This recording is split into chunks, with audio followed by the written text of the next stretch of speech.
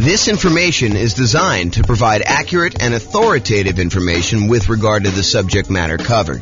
It is offered with the understanding that the presenters are not engaged in rendering legal, accounting, or other professional services.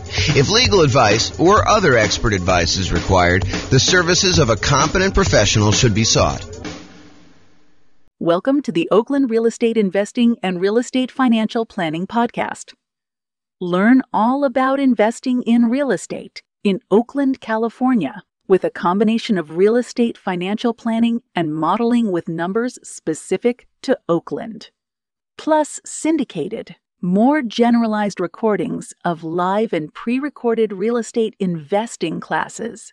Not all of them specific to Oakland. Be sure to stay tuned after the podcast for a message from our sponsors. Well, good morning and welcome, everyone.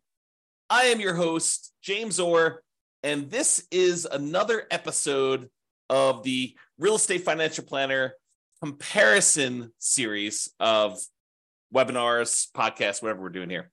So today tries to address the question that people have of, should I buy an owner-occupant property or should I keep renting myself if I am trying to achieve financial independence or I'm trying to maximize my net worth? Like, what is going to be better for me? Because you would argue, hey, look, if I decide I'm going to go buy a rental property, if I'm going to go buy a series of rental properties, that distracting myself and buying an owner-occupant property first could actually hurt me. It would slow me down. It's better for me to take the money that I was saving up to buy my rental than it would be to buy an owner-occupant property. And not only that, but in some markets, putting 5% down in order to buy an owner-occupant property means that your monthly payment is going to be higher than if you just continue to rent, right? Because you go put 5% down, you're probably going to have private mortgage insurance, and the payments plus the taxes plus the insurance on that particular property is going to be higher than if you just rented yourself, right? Because that's going to be what is typical in your marketplace. Or you could argue, hey, if I go rent, my rent is going to continue to increase with inflation so that it's going to limit how much I am able to save over time. Because if I decide to rent and I don't buy a property and lock in a good part of my monthly living expense in the form of a mortgage payment, sure, taxes and insurance go up, but the mortgage payment itself, because you're getting a 30-year fixed rate mortgage, that's going to stay static. And so the amount, the overall net kind of rent equivalent I have of buying an owner-occupant property to move in is going to stay low and actually get lower. It may be higher at the beginning, but overall, the payment for owning a property tends to go down over time because the mortgage payment, the principal and interest part of the mortgage payment, is fixed. And with the rising cost of things, inflation, that tends to look cheaper over time. And at some point, those lines tend to cross, right? Where it tends to be more expensive to buy a property to begin with. And even with taxes and insurance going up, the net overall cost to own a home tends to go down a little bit over time. Whereas when you rent the property and you just live there, the cost of rent just tends to keep pace with inflation and keep going up and up and up and up and up. And eventually those lines cross and it becomes better for you to have bought a property. But is it better for you to rent and to use that money to acquire rentals? Or is it better for you to buy a property, slow your roll a little bit, acquiring the first rental, and then, eventually buying rental properties, but you're living in a property that you also are an owner of? And then there's the whole discussion of eventually the property that you're living in, if you go and you buy one, you no longer have a mortgage on it at all, which then even reduces what you need in order to be considered financially independent. If you were earning $10,000, if you were spending $10,000 a month on all your expenses and $2,000 a month of that was your mortgage payment, well, eventually when your mortgage payment goes away, you no longer need to achieve $10,000 a month in passive income from your investments in order to be considered financially independent. Instead, now, because your mortgage payment is paid off and you no longer have that $2,000 a month mortgage payment, you really only need $8,000 a month to be considered financially independent. Sure, you still need taxes and insurance and maintenance and all that other stuff on your property that you live in, but you don't have that mortgage payment anymore. So your overall cost in order to be financially independent, the bar has been lowered. So all of these things come into play when we ask ourselves today, is it better to rent or buy an owner-occupant property for 5% down when we're otherwise buying 25% down rentals? That is what we will plan on discussing today and what we'll go into detail on. So what I did is I modeled this for over 300 US cities. And so each city's got its own home price, rent, taxes, insurance. The amount of money that people earn in each city is a little bit different. It's basically enough for them to go buy a property in that city, so that we don't have somebody, I don't standardize the income so that somebody who would otherwise be able to buy a property in like Mobile, Alabama would not be able to buy a property in LA. So we do adjust for income. But when we adjust for income, we also adjust what they need in order to be considered financially independent. So if we give someone a higher income, it means that their threshold for being financially independent also has gone up. It's commensurate with the income that they were earning. They have to replace their job income in order to be considered financially independent. It's another way of saying that. Okay, so we modeled this for 300 cities, and you will see which one is better. Because I think there's a debate, right? Which one of those factors is going to be the most powerful? What's going to be the biggest impact, and what is going to be the biggest limitation for someone wanting to achieve financial independence? And then not only financial independence, but which one leaves you with the highest net worth and which one's riskiest? Because I think all of those things are factors in which one we do. Okay, so in both scenarios, kind of like we're comparing A to B, they're going to be buying 25% down payment rentals. The idea is that the strategy is you're going to save up 25% down plus some reserves and all that other stuff, and you're going to go buy rental properties with that. The difference is going to be one person's going to rent, the other person is going to buy an owner-occupant property with 5% down first. Okay, so that's going to be the comparison. So the 5% down owner-occupant first, then 25% down rentals, they're going to save up until they can buy a 5% down owner-occupant property to live in. Then they're going to live in that property forever. Then they save up until they could buy a rental property with 25% down, plus closing costs, plus reserves on every property that they own, okay, including their personal expenses. And they will repeat that until they have up to a maximum of 9 rental properties, each that they bought with 25% down. With the other strategy, remain a renter yourself, then 25% down rentals, which I'm calling 25% down, no owner-occupant, no OO. Then you remain a renter for the entire time, and your rent goes up with inflation, just like the rent on the properties you're buying. You buy 25% down rentals when you've saved enough for a down payment, plus closing costs, plus 6 months of reserves for both your personal expenses and reserves on all properties you own. And you also still need to be able to qualify for that loan for 45% debt to income ratio. So all the qualifications for buying the 25% down are the same regardless of which strategy. Just in one case, we're buying a 5% down owner-occupant property first, which could impact their ability to be qualified to buy the rental property. Because if you're buying a property with 5% down, then you need to be able to cover that payment. And if it's higher, that could limit when you can buy your rental. You may have enough for down payment, but your DTI may not be in line. And that actually is calculated in our modeling. So realize that that could be a factor for some cities. Okay, I put the URL on the screen if you want to go, dive deeper into the charts and see the results for your specific city, because I'm going to do the aggregate. But if you want to drill down and see it, I'll put the link in the show notes, but it's also on the video right here. So if you want to go look at that. All right.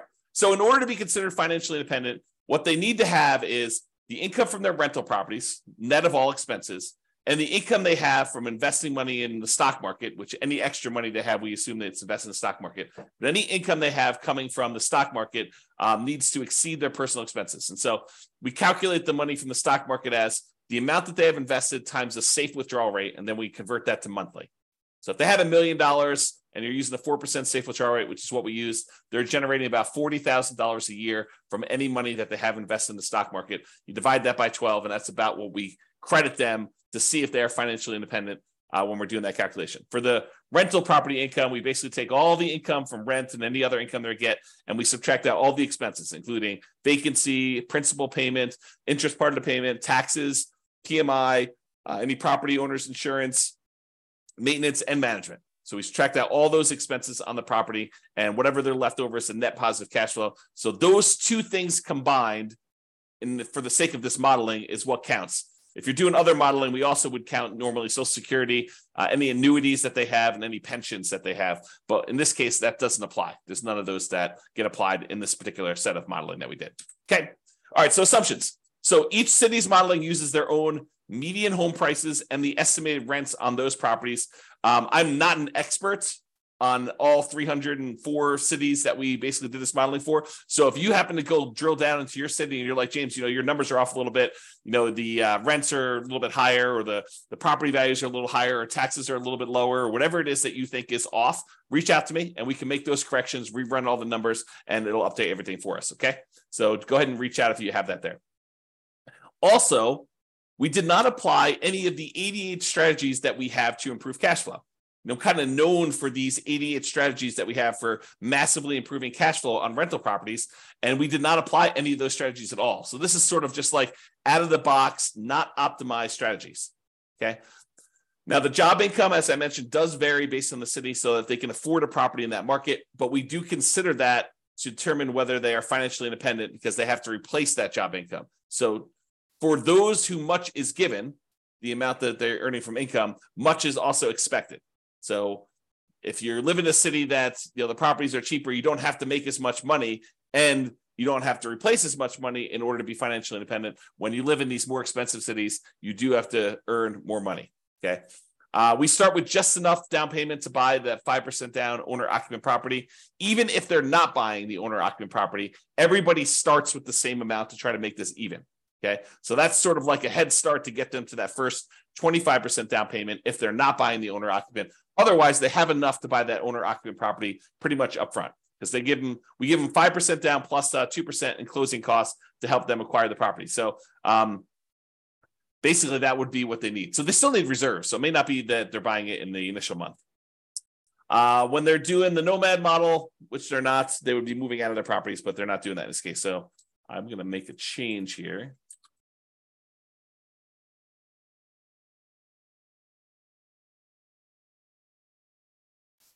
All right.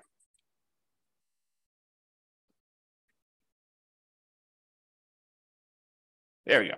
So interest rates. So when buying the owner-occupant property, we assume they're getting an interest rate of 6.5% when they put 5% down. But in addition to that, they will have private mortgage insurance. That private mortgage insurance is because they put less than 20% down, and that would actually go away once they get below 80% loan to value. So it would be there until they get to 80% loan to value, then that would drop off, and that would make their housing costs a little bit less at that point. When they're buying rental properties, because they're putting 25% down, their interest rate is estimated to be 6.75. Okay. And they do not have PMI in that case. When they have any extra money that they have while they're waiting to do stuff with it, would be invested in the stock market, and they're earning 7% on their stock market investments. And I modeled this out for 100 years. If you want to see all my assumptions, you can go to realestatefinancialplanner.com/model, pick your city or pick one of the special reports and drill down. You can see all the assumptions I use for my modeling. All right, so let's get to it. So financial independence achieved. So which one do you think is going to be better? Is it going to be better for someone to actually buy an owner-occupant property, move in, live there, and then start saving up to buy 25% down properties? Or is it going to be better for them to just remain a renter, start saving up for their 25% down properties, and do that strategy? Well, I will tell you that after modeling this for 304 cities, it is way better, way better for them to buy the owner-occupant property. In fact, in 292 of the 304 cities, it is better for them to have actually bought the owner-occupant property, moved in, and then started saving for their 25% down properties and acquiring that way. Buying that owner-occupant property made a huge difference. Okay, 292 cities out of 304, like 96% of the time, it was better for you to buy the owner-occupant property. In only one city was it better for you to be a renter. In 11 cities, it was the same. It didn't matter. But in one city, it was better for you to be a renter. So go figure. Okay. So this shows you like when the people achieve financial independence. And one of the things I want to point out is there's a lot of them that the reason it's better is because they paid off that owner-occupant property, and that's what moved them over the edge to being financially independent. This one big peak right here is when people had an owner-occupant property, and because they bought that very early on, and about 30 years later is when they paid that thing off, that means that because they paid off their owner-occupant property, they no longer have a mortgage payment, and so the amount that they need in order to be financially independent drops by whatever that amount of their mortgage payment was. So if they needed $8,000 to be financially independent and the mortgage payment was $1,500, now they only need $6,500 in order to be considered financially independent. And sometimes as soon as they just pay off that property, then it moves them over the edge because they were already at $6,500.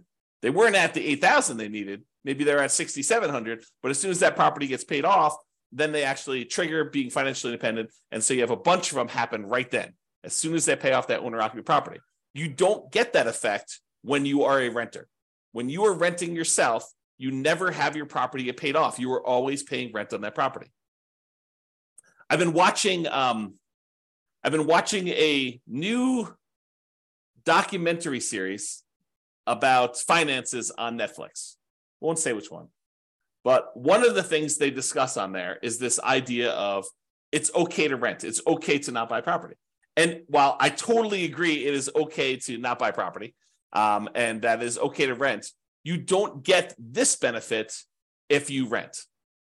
You don't get this benefit of having a house that eventually gets paid off if you rent. Now, you could come at this from another way, right? Like I'm going off on a tangent here, but you could come at this from another way. You could say, look, I'm going to rent and I'm going to take the money that I had extra that I didn't have to pay for my property, which eventually those lines cross anyway. But the extra cost it is of buying the property early on, and you could decide to invest that in something else like stocks or other real estate or crypto or whatever you want to do. I mean, I'm not going to judge you. You can do whatever you want with your money.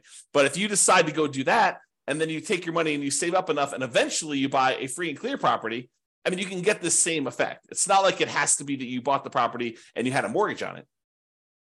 Or you could save up enough money so that the payment is lower than renting. You can not put 5% down. You can put 20% down, 30% down, 40% down, 50% down, and actually have your payment be less. Employ some of your capital in order to lower the payment, or buy down the interest rate to achieve the same thing, right? These are all part of the strategies you could do to kind of improve your cash flow. One of the ways to improve cash flow is to reduce the expenses you have in your property, lower your monthly payment, another way, right? Okay, so I've diverged enough.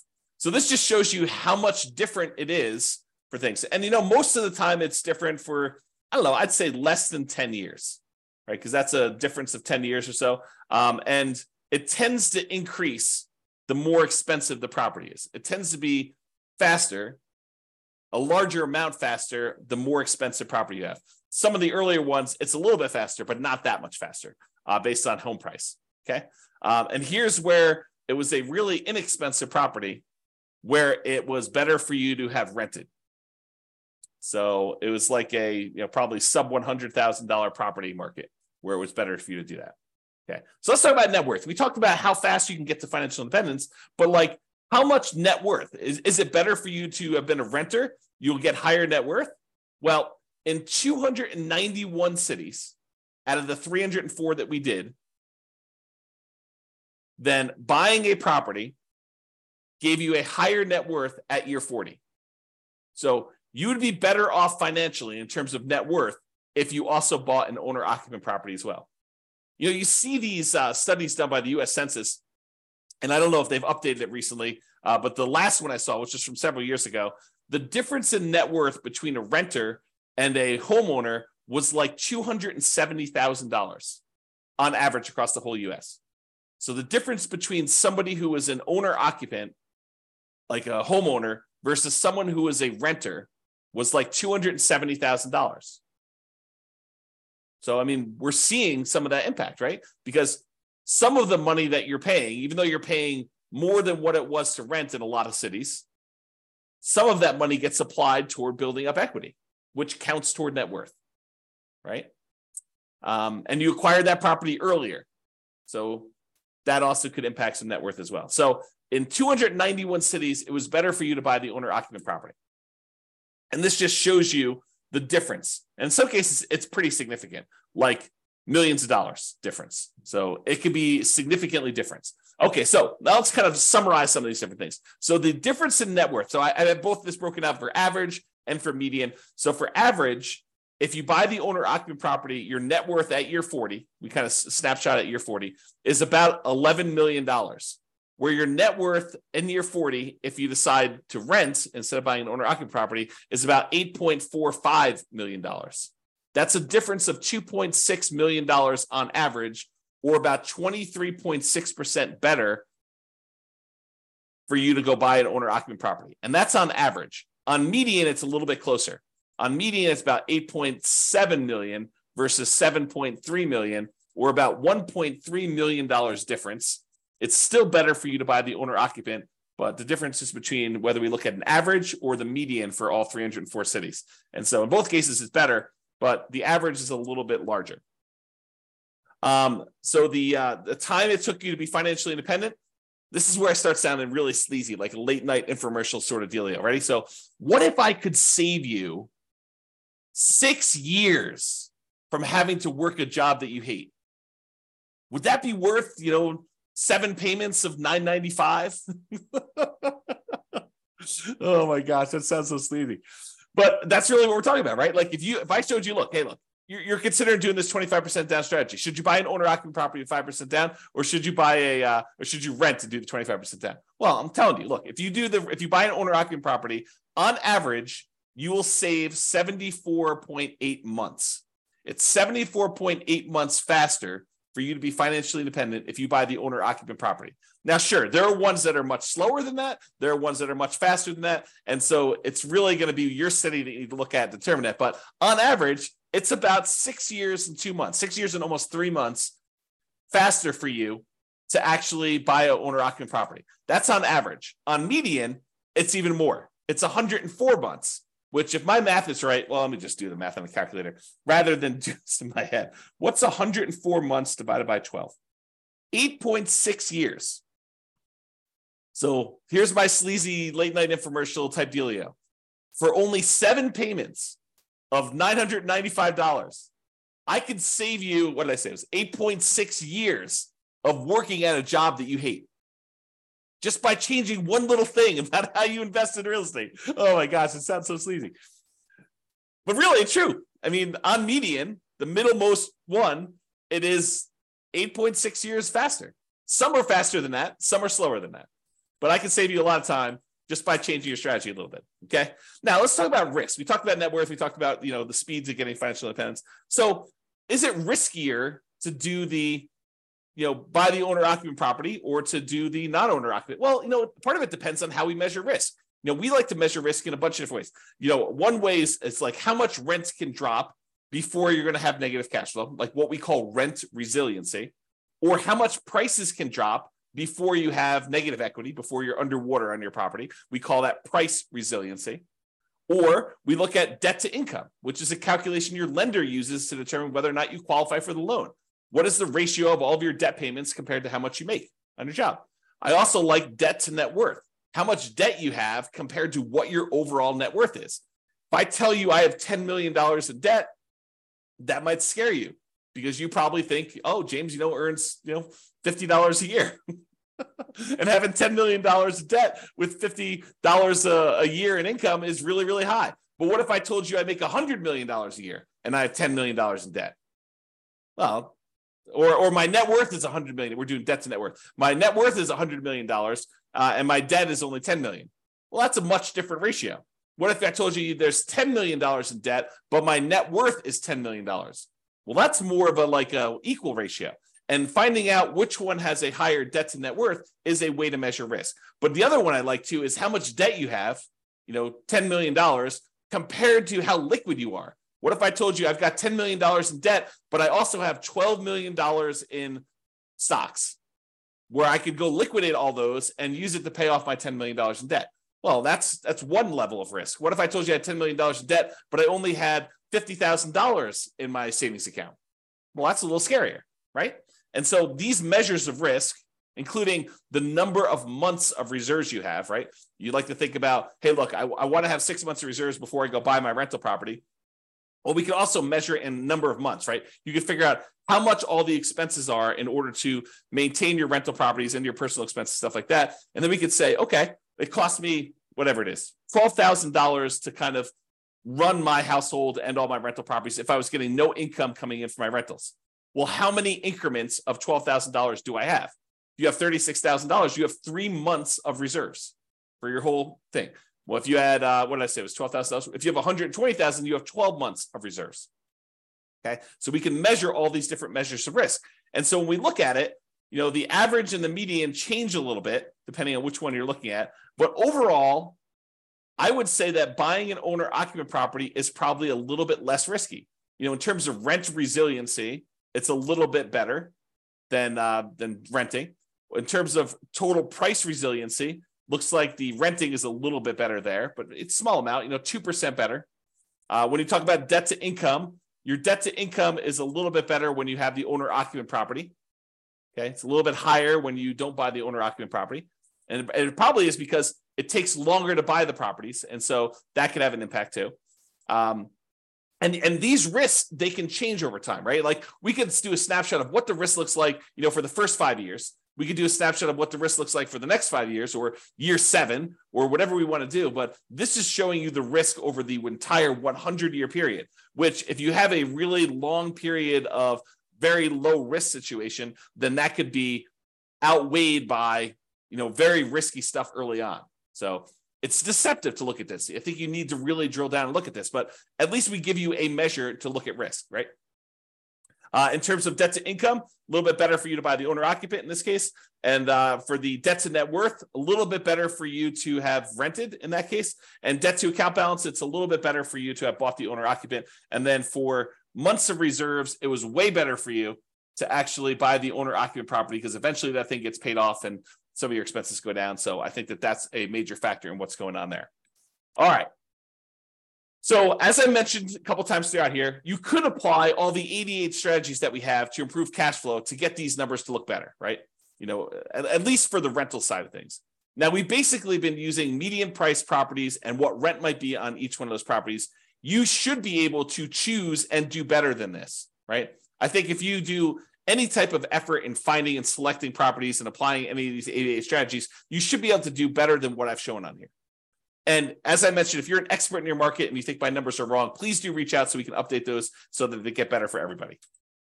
So in conclusion, in our current market conditions, our current prices, our current interest rates, our current rents, and it is May 15th, 2023 when I'm doing this, and I'll do updates over time. I'm trying to do one of these classes a week as part of a series. But we'll kind of go through all the different comparisons we've got, and then we'll come back and revisit and update things. And the website will get updated as I rerun numbers, because once I update prices and interest rates and things like that, I rerun everything. And so if you're visiting these charts on the website after this video, they may be different. They're likely to be different because prices and interest rates and everything else changes, which changes everything. Okay. So in our current market conditions, current price, current interest rate, current rents in about 304 US markets using what I would consider to be less than ideal median price and rents on properties, buying an owner-occupant property when you would otherwise be buying 25% down rentals is a faster path to financial independence in 292 of 304 cities, about 96% of the cities. Okay. And for net worth, buying an owner-occupant property first also gives you a higher net worth in 291 of the 304 cities, about 95.7% of them. The market does matter a little bit, but in general, you should probably buy an owner-occupant property. That is what the conclusion should be, okay?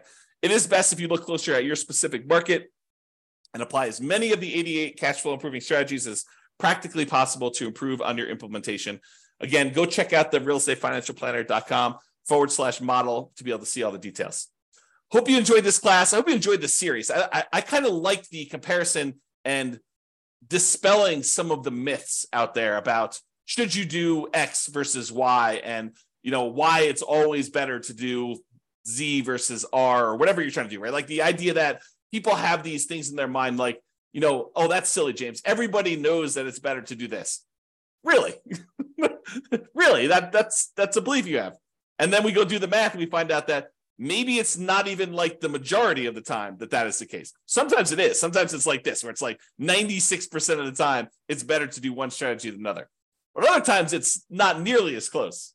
It's a third of the time or 2/3 of the time it's better to do this, or half of the time it's better to do this. And sometimes it matters like what market you're in from a kind of like price, where it's always better in more expensive markets to do it this way, or it's always better in cheaper markets. So all these things matter. And I think comparing them and like learning about these different nuances can help you become a better overall investor and better at helping your friends and family when they tell you in their market that they're considering doing this. And you're like, that doesn't make any sense. We always do it this way. And maybe in your market, that's true, but maybe in their market, that's not true. So I don't know, a little bit of, what is it? Like, what do they call it? A little bit of grace for other people and what they're choosing to do and how they're choosing to do it. Because it may not be the same for them as it is for you. I think that's one of the things we're kind of adjusting here and realizing as we do these. All right, that's all I got for you. Have a great day, everybody. I will talk to you all soon. Bye-bye for now. With home prices up, mortgage interest rates up, and rents up, but not quite enough to counteract the higher prices and interest rates. Cash flow on rental properties in Oakland is harder than ever. Book a call with the Real Estate Financial Planner to apply our proprietary 88 strategies to improve cash flow on your rentals. See the show notes for a link to schedule your call and improve your cash flow today. If you're a real estate agent, lender, or professional in Oakland that wants to help our real estate investor listeners, consider reaching out to learn about collaboration opportunities with this podcast. We'd love to add more value to our listeners by having you assist our investors buy, sell, and finance their real estate investments. See the show notes to schedule a call to discuss collaboration opportunities.